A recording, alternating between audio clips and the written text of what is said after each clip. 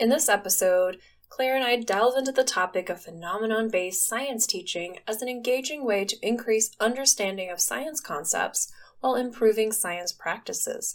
However, we will warn you that not all lessons labeled as phenomenon-based are equally effective. I share a simple but powerful lesson that starts with dropping cans of soda into water to help students understand buoyancy and density. But on the flip side, we also criticize a lesson on forces in motion that falls short, potentially reinforcing misconceptions and likely creating lots of confusion among students. Teaching science is hard, and we personally know that writing curriculum for science teachers is really difficult. So this conversation is not meant to be a criticism towards a specific company, but more a general conversation on how we can best promote effective science teaching. Enjoy. Hey, I'm Claire. And I'm Natasha. From college roommates to co-founders of Vivify STEM, Pull up a seat as we discuss our experiences as aerospace engineers, teachers, moms, program directors, curriculum writers, graduate students, and friends. This is the STEM Space Podcast. Hey, Natasha. Hey, Claire. So you left the last podcast on a teaser, and I have been dying to know what happened. You talked about how you went to 2 sessions at your last conference at CAST on phenomenon-based teaching. Yeah. And one was awesome and one was terrible. Yeah. And I want to know which bucket I fall into because I do some of this. So Okay, so Claire, what happened? what is phenomenon-based teaching, and how would you describe it if you have any idea? Oh, goodness. Put me on the spot. It's not a quiz. It's just, I want to get your initial reaction.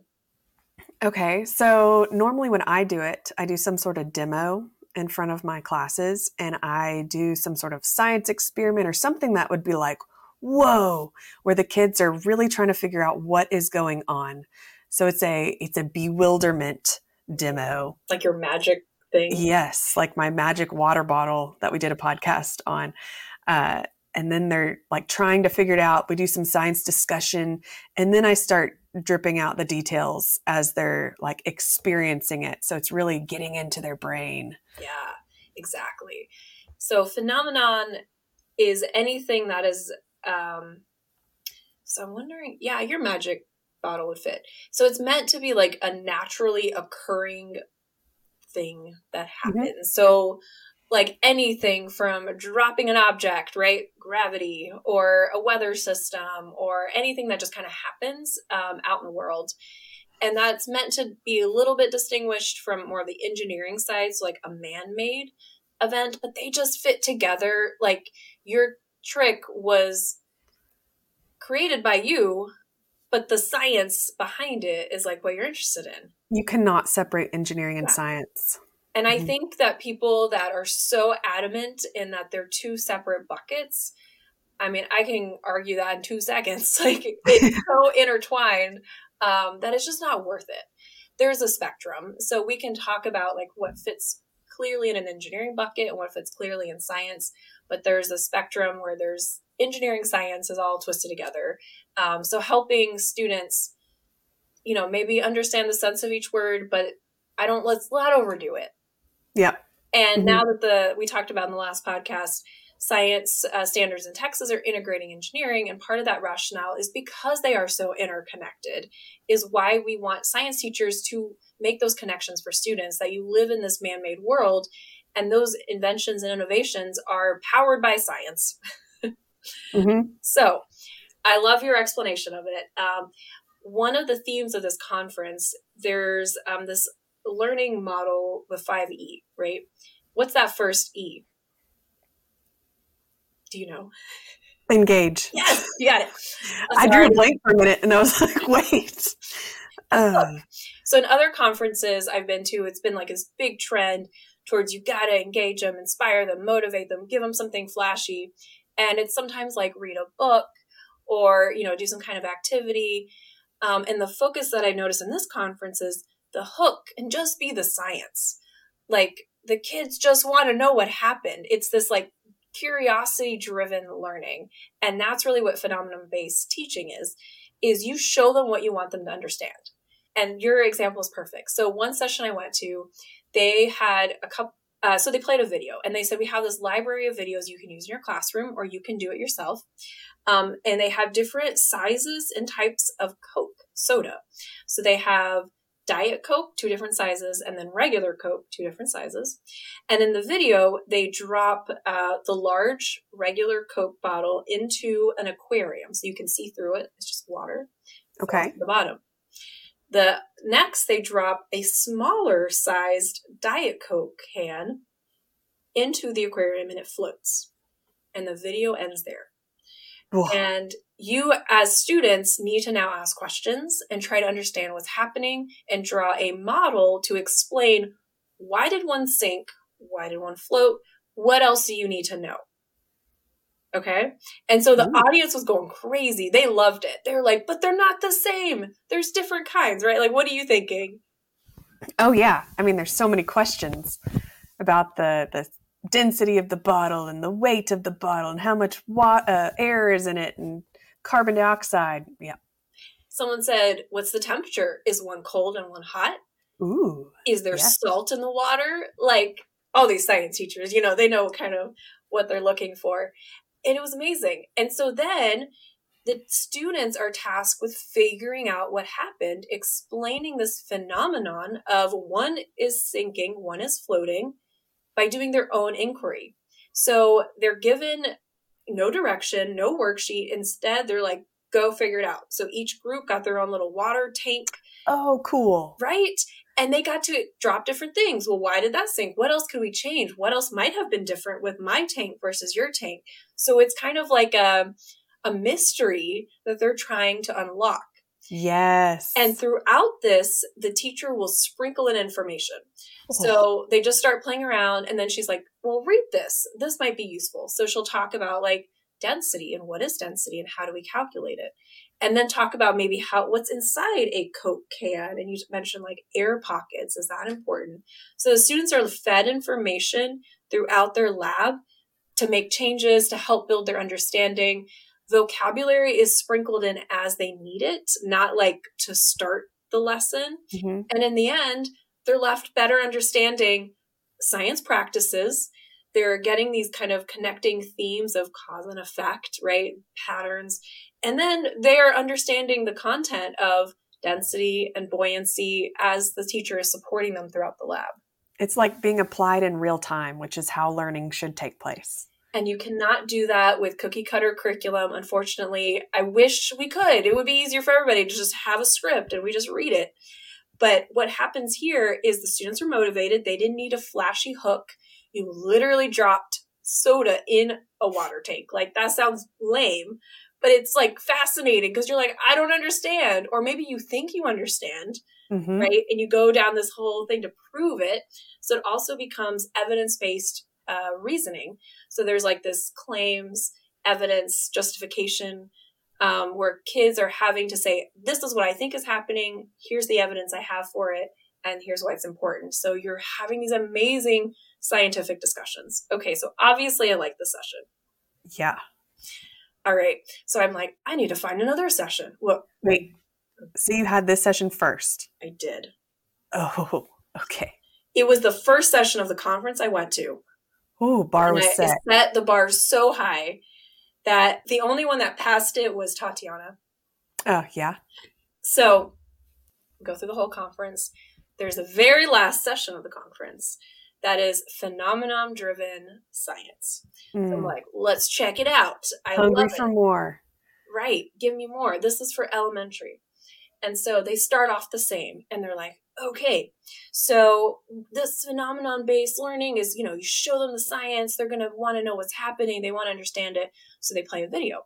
And the video is of a kid kicking a soccer ball.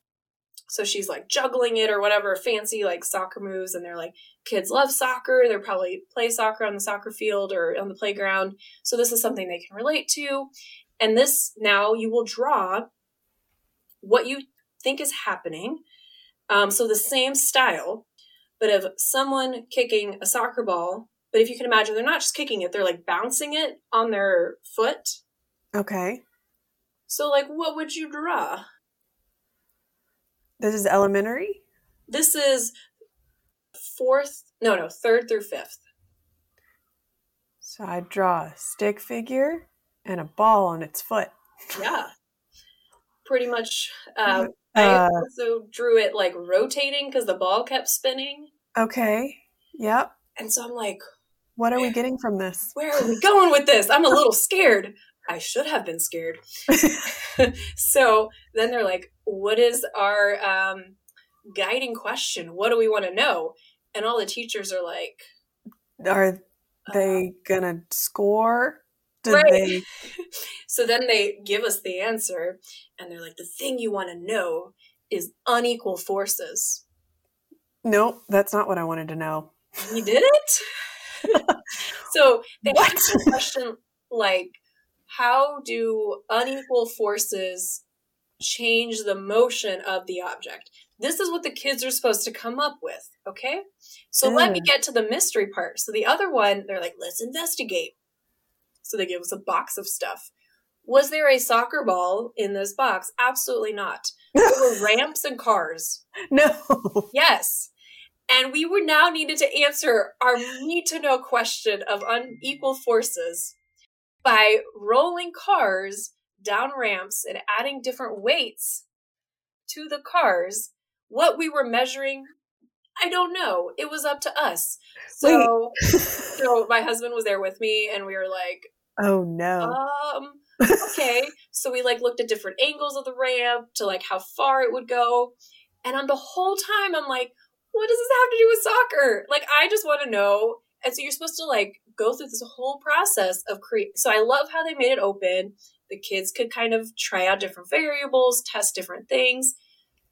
But changing the angle of the ramp is gravity, right? So we're talking about kinetic potential energy.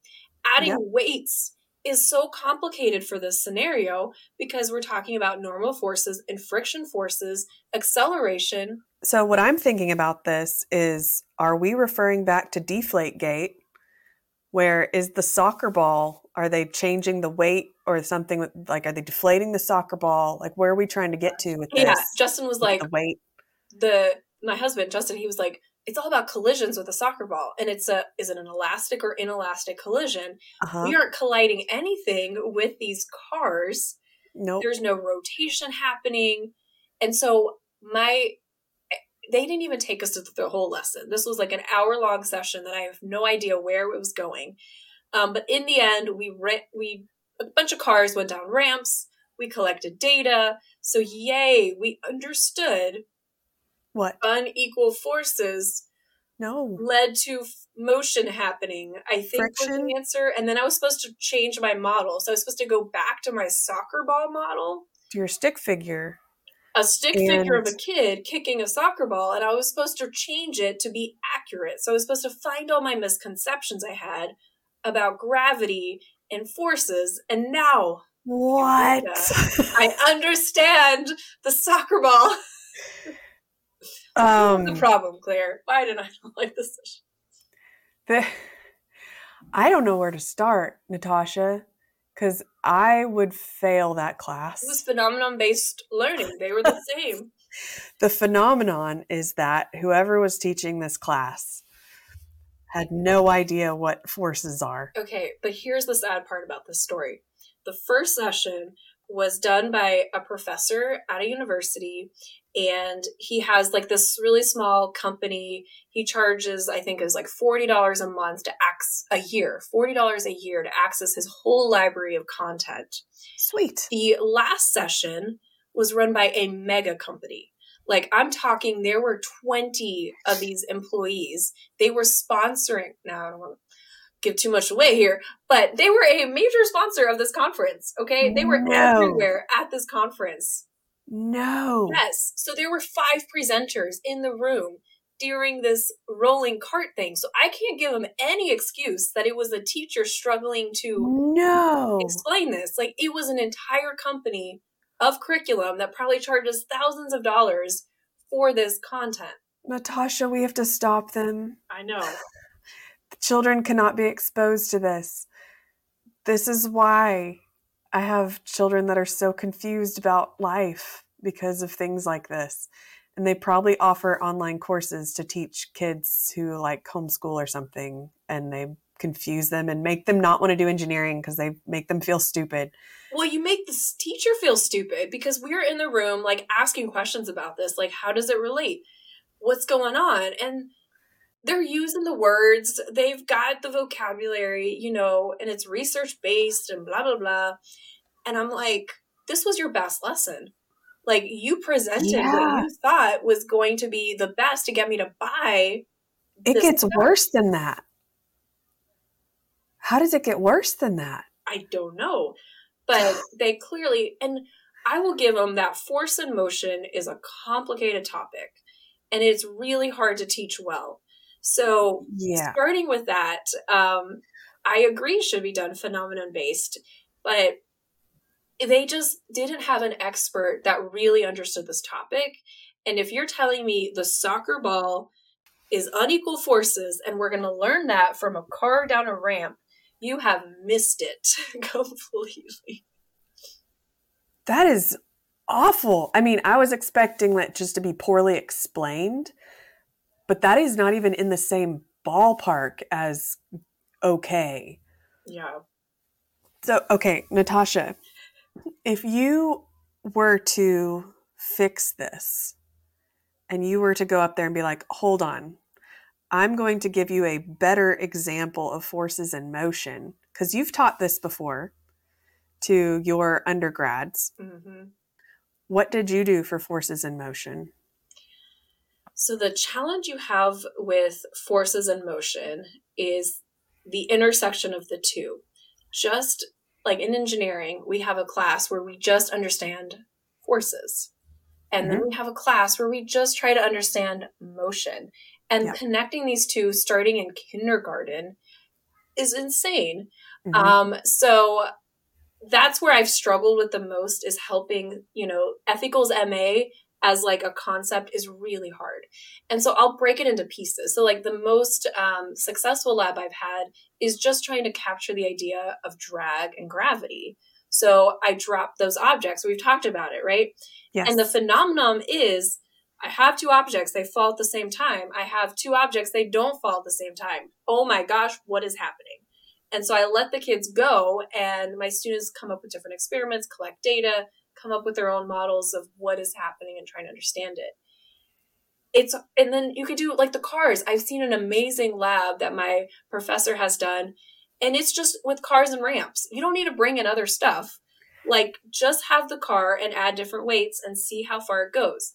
Have the car and add different surfaces and talk about friction, right? Have the car with different angles. So they're trying to understand the car, but extrapolating that to the soccer is not a leap that we're ready for. Yep. I 100% agree. I think that we need to simplify things. You just explain what you experience. Just explain what kids are experiencing before you try to translate it. And it's hard enough. Have to generalize everything. And that's where I think we are stuck in science in K-12, is trying to generalize to what Tatiana does with undergrad physics majors. We don't need to do that in first grade. Just have them play around with cars and notice patterns and notice and observe and record the data and show this cause and effect. And that's it. End. Stop. We don't have to go into free body diagrams and F equals MA, and it's too theoretical. Much. Yeah. If you're on the moon, don't make it abstract. Yeah, exactly. Make it simple. And that is important. They need to have a solid foundation of what is happening to you, the things that you can relate to, before you can go past that. Otherwise, it's all going to sound real scary. And it is scary, especially for the teachers trying to teach it. Looking at the standards, I feel like, can be so overwhelming if you think that you have to take it to that next level, but you don't have to.